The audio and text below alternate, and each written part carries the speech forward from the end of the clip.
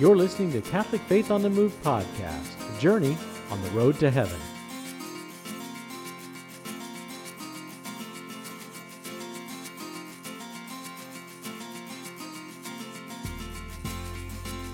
It's green season, and today we're doing our part. We'll explore the myths and realities of St. Patrick and take a pilgrimage to spiritual Ireland using the book Celtic Journal, A Traveler's Guide to Ireland's Spiritual Legacy by Steve and Lois Ravey.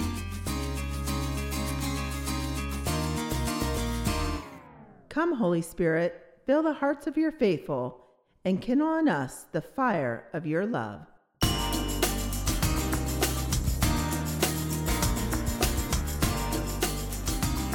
Christ with me, Christ before me, Christ behind me, Christ in me, Christ beneath me, Christ above me, Christ on my right, Christ on my left, Christ where I lie, Christ where I sit, Christ where I arise, Christ in the heart of every man who thinks of me, Christ in the mouth of every man who speaks of me, Christ in every eye that sees me, Christ in every ear that hears me. That was St. Patrick's breastplate, and it was called the breastplate because it was reminiscent of the protection of God's divine power. And it's part of one of the famous prayers from St. Patrick. St. Patrick is our featured saint today on the podcast. He was born about 386, and he was born actually in Britain, the son of some Romans who were in Britain at the time, and was, at the age of 16, captured by Irish pirates, kidnapped, and taken to Ireland to work as a slave. He worked there for 6 years, and then in a dream, God told him that his ship was waiting for him to come back to Britain, and showed him the way to get to the coast to find a ship that was actually there, and went back home to England, where he studied for the priesthood and became a priest not too long after that. And during his priesthood, he was called to go back to Ireland and to evangelize and convert the people who had held him captive for those 6 years. So an amazing story of a guy who, went back to where he had been persecuted to change the hearts of the people that were in Ireland. And he converted the Irish population in just about 40 years, from shore to shore. Lots of great myths and stories about St. Patrick. Do you know any, Sue? Well, I know that one of the reasons he went back was to drive all the snakes from Ireland, right, Chip? No, that would be a myth, not a reality. See, Ireland is an island, so there really weren't a whole lot of snakes on it to begin with. But it's nice to think that. What about him poking the king in the foot? Now, that one's true. He was converting the High King of Ireland at the time, King Angus, at the Rock of Cashel. And as a part of the ceremony, he accidentally stuck his staff in the king's foot and pierced the king's foot with his staff. And the High King, King Angus, just figured it was part of the whole ritual and didn't say a word, gritted his teeth, and suffered through the whole thing. So that one's true. Now, we know almost every picture or statue of St. Patrick has the shamrock, and we know that the shamrock was used to explain the Trinity and has been associated with him and the Irish ever since. That's true. And, it's a very plausible way for him to explain that Trinity with something that was naturally occurring in the land and something that the Irish people could relate to. There are a couple of writings from St. Patrick that have survived. One of them is his Confessions, and the other is the Letter to the Soldiers of Coroticus, and both are attributed to him. And the Confessions of Patrick is where we get a lot of historical information, along with writings and those histories of the day that came following his time on the island as bishop and converter of souls. What's interesting about St. Patrick, too, is unlike some of the missionaries that had come before to Ireland to try to convert the Irish, who set down rigid rules and said everything has to be this way, Patrick, having lived with the Irish for 6 years, took a lot of their pagan practices and rituals and used them to explain Jesus and the Trinity and all these things, and kind of worked those festivals and rituals into Christianity so that there was an easier way for the people of Ireland to make that conversion from their paganistic ways to the Christian beliefs. So it was kind of a unique way for him to approach the Irish people by using their own traditions and culture as a way to get the Christian faith in and seeded so that it would take root. And take root it did, because Ireland is known as the Isle of Saints. There's like hundreds of saints from Ireland. So what he did there and how he started the faith growing in Ireland is exemplary, and stands as a model to this day.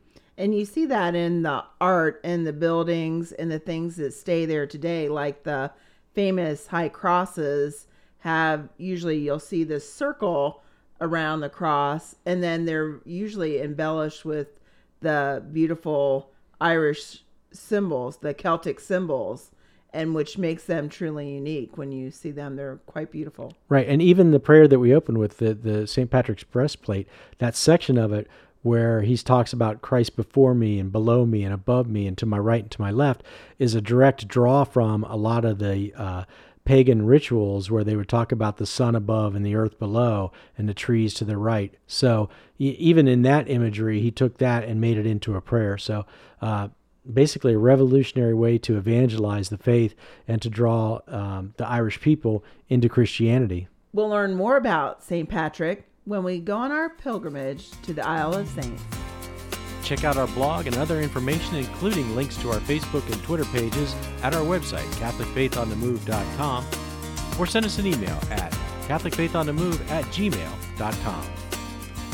Today, the book we're discussing is The Celtic Journeys, A Traveler's Guide to Ireland's Spiritual Legacy by Steve and Lois Raby. And we selected this book because when you do go on pilgrimage to some places that you're not so familiar with, and a place like Ireland where it's basically one big pilgrim site, you really need something to guide you so you know what you're looking for. I know some of the places aren't even marked there. I know that when we went to Ireland, we used several different guidebooks that helped us. And this little guidebook here is good to really make it a spiritual journey. And I wish I would have had this on our last one. I actually got this thinking about our next trip. Chip and I have been to Ireland twice, and Chip gets to go in about a couple weeks. Yes, I do. So what's nice about this book is it points out it goes through and tells the different sites to look for and just what it meant and a little bit of the history. And then at the end, it gives you some information on places to go and itinerary sites and a little bit about some other traveling type tips like the dining and places to shop, places to see. But that's very minimal. Probably for that section, you would want to get another traditional guidebook. Right. So where are we going to go first on our pilgrimage, dear? Well, we're going to start in the footsteps of St. Patrick. And we're going to stop first at Croagh Patrick. Croagh Patrick. That is Patrick's Stack in Irish, or reek is another word for it. And that is a mountain just outside of Westport in northwestern Ireland. And it's been the site of a pilgrimage for many, many years.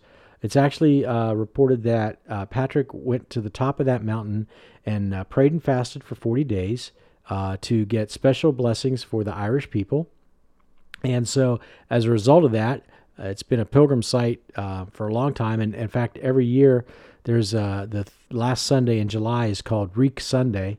And there's a bunch of pilgrims that go up there. Hundreds and hundreds of pilgrims go up there that day. It's about a 2-hour climb up to the top of the mountain where there is a chapel. Now, the hardiest of pilgrims take their shoes off and crawl the last 100 yards or 100 feet or so up to the top of the mountain. But that's not required. Those are just the ones that are really into it. But there's been a chapel up there for since the time of Patrick. Actually, it was built shortly after he had his fasting experience up there. So they found remains from a chapel on top of the hill.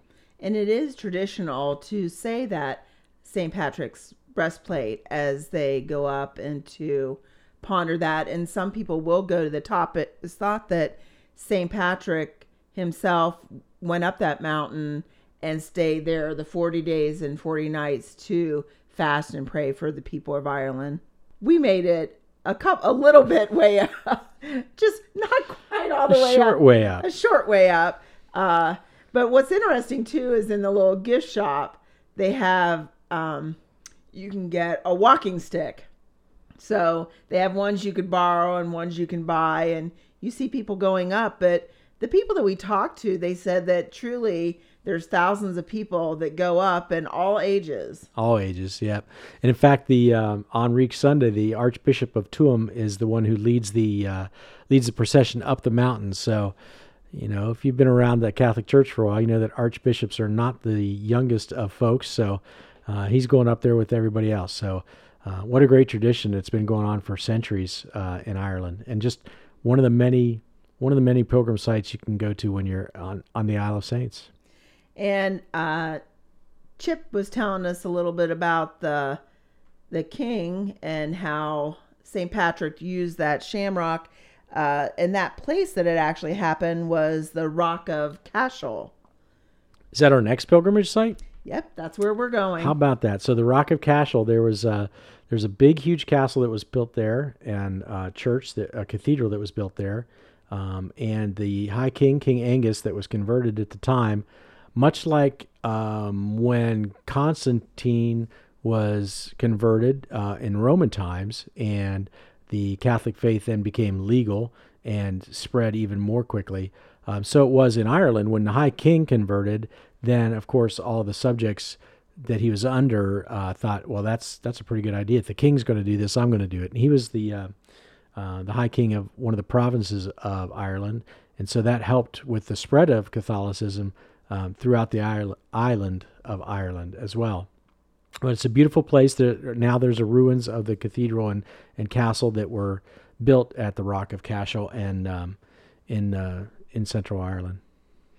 And then the next spot is, we were talking about how St. Patrick was very good at taking some of the pagan rituals, and one of those sites was at the Hill of Slane, where St. Patrick, every year on the Hill of Tara, the High Kings, all of Ireland, they traditionally put out all the lights, and then they relit the flame that would be spread throughout the land.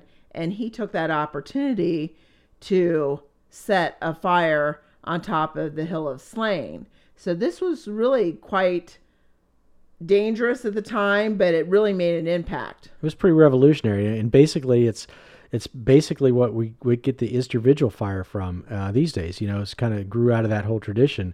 And the fire that Patrick built was purportedly twice as big as the fire that the kings on the Hill of Tara built. And so you could actually see Patrick's fire from further away than you could see the fire that the ancient kings in their pagan ritual was building. So, Mr. One-Upper, St. Patrick. And if you go to Dublin on your trip, there is a St. Patrick's Cathedral, but it's today Protestant. It's not Catholic. But if you go to St. Patrick's, there is a spot where they believe that there is a well, and it is marked there that St. Patrick did perform baptisms there. Right. So you can still get in there and see that in the city of Dublin if you're in there. And our next stop is, we said this is the Isle of Saints. If you just go a little bit south of Dublin, we get to Glendalough, the site for St. Kevin's Monastery. Yeah, now St. Kevin came along about 100 years or so after St. Patrick died. He was in the early 600s.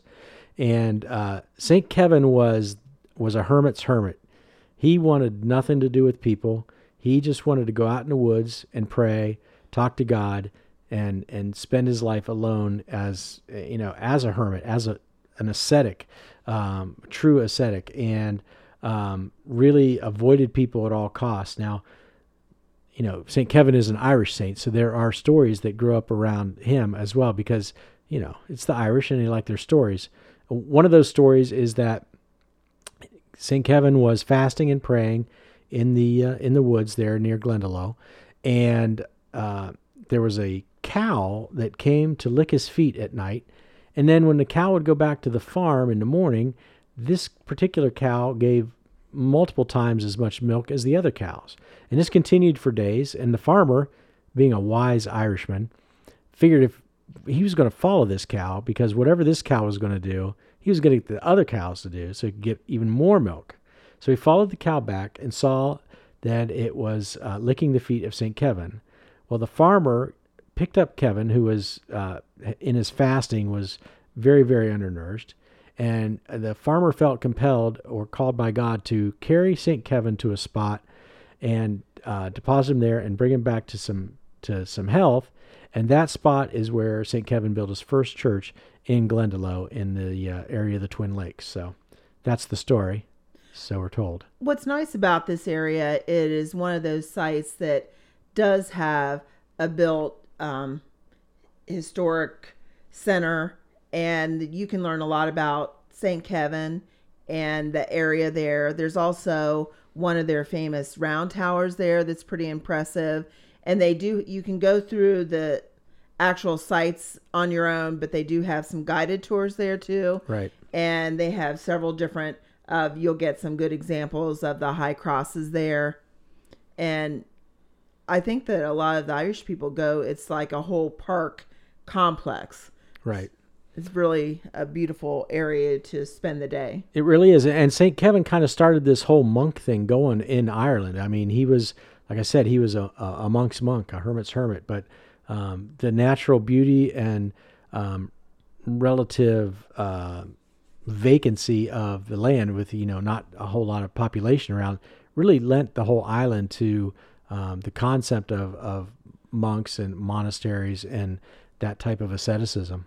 Yeah, it's full of different monasteries and abbeys, and it's just amazing. You're going down a little lane in Ireland, and you see ruins everywhere. Most of these are in ruins, so it's really important to read up about it so you kind of know where you're going. And also in this area, there's several holy wells. One of the oldest places is out on one of our favorite sections of Ireland is on Dingle. The Dingle Peninsula is Gallows Oratory. Yeah, the Gallows Oratories were, it's a collection of small little stone huts that kind of look like beehives. So they gave them that name, the Beehive Huts. And each hut is where a monk would live and just stay in the hut and do their praying, do their reading, talk to God and pray for the people of the church and the people of the area. And if you look up on the hillside and you'll see a dozen of these small stone huts that are, as about the size of a normal bedroom in a house today. So, and that was it. That was the only space they had to live. And then they would gather communally for meals, but then go right back to their huts to continue praying. Looking out over the beautiful ocean, which they could see from some of those hillsides as well. So, the whole concept of being alone and praying was something that Ireland's famous for. And that's what we noticed about on our trips to Ireland is Ireland's kind of unique. It's much more known for its natural beauty. And it's not like you go to several sites, but it's more you're driving a lot. You're driving along and making little stops and you're seeing different places. And it really lends itself to exploring because there are these ruins everywhere and it really kind of brings you back into that time and you can really place yourself and feel that. Yeah, absolutely. It does take you right back to it. Especially when you smell that nice peat. The peat fires, yes. Yes. And on the opposite end, we went to the Kilmore Abbey. Mm-hmm. Kilmore Abbey it's gorgeous up there. Just a beautiful, like kind of a Gothic-y kind of looking building. So it's still in pretty good shape, and you can still go through a part of that. But That was gorgeous, and that's up in the Connemara area, up north of Galway, and just a really gorgeous setting. Yeah, you'll notice it as soon as you see the picture. Some of the famous pictures of Ireland, you'll see this abbey, and you can tour it, but it's a limited tour. You don't see a lot of the buildings. But what I found more interesting was actually going down the lane, and they do have a small chapel. Right. And that was very special to spend some time there. So don't just stop at the Abbey. Go on down and see the other outbuildings that are there. Talking about the monks and what they were doing, one of the most famous things they're known for is the Book of Kells. That's right. And, there are those who claim that the Irish saved civilization, and this is kind of an example of that. The Book of Kells was written in the 800s by monks, and they're named for the monastery at Kells, which is where they were housed for the longest period of time. It's thought kind of that the Book of Kells was maybe a collaborative effort among different communities of monks.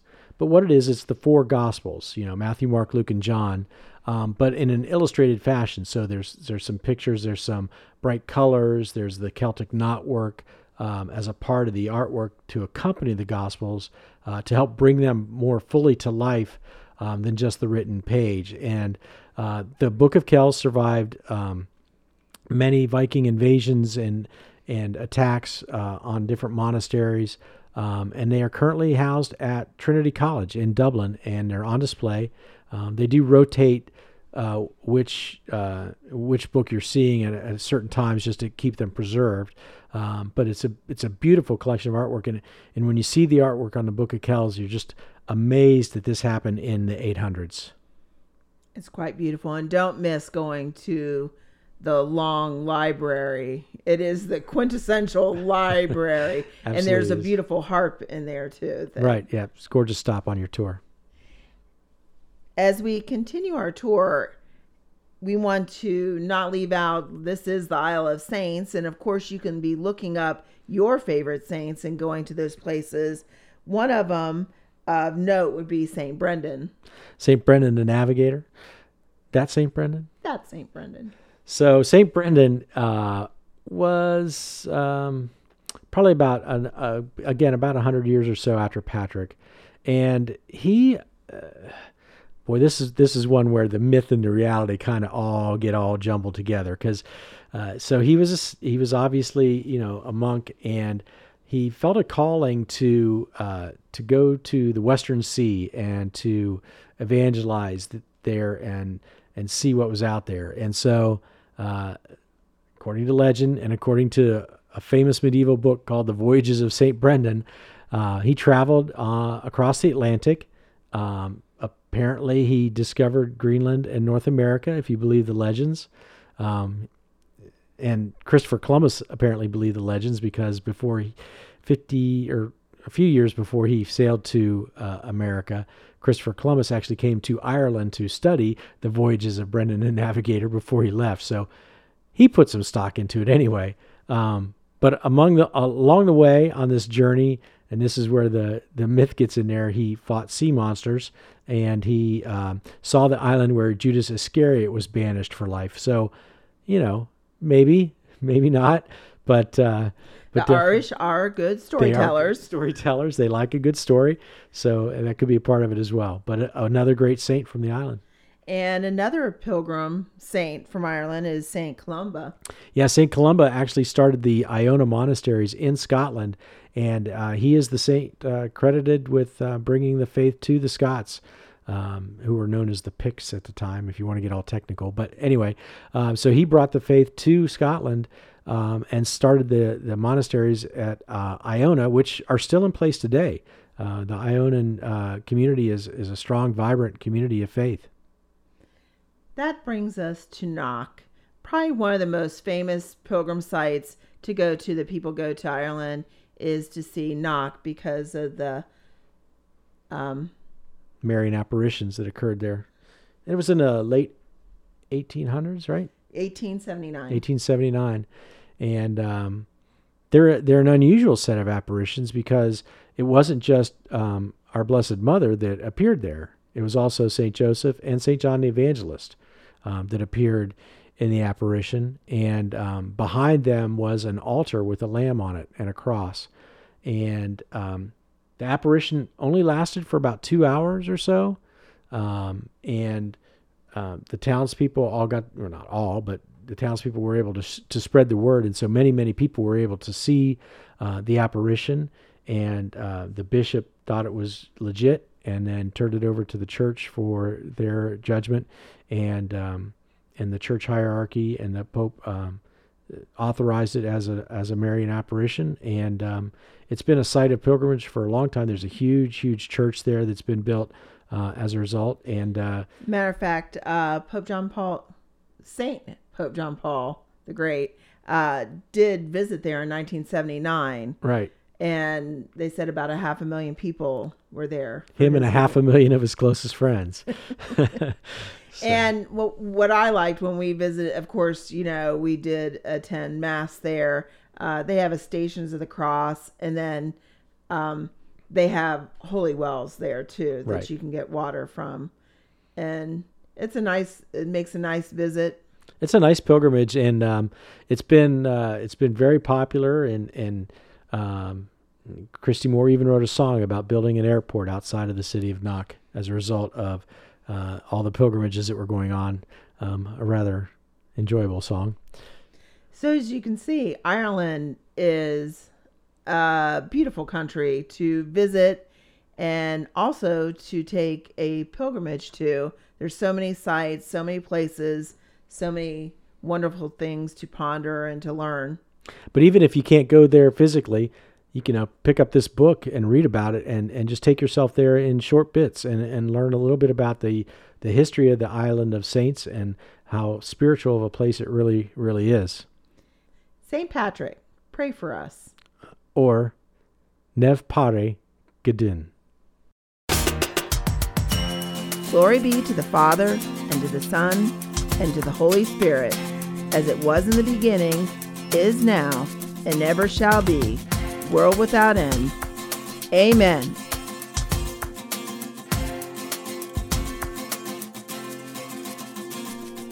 We'll see you on the road.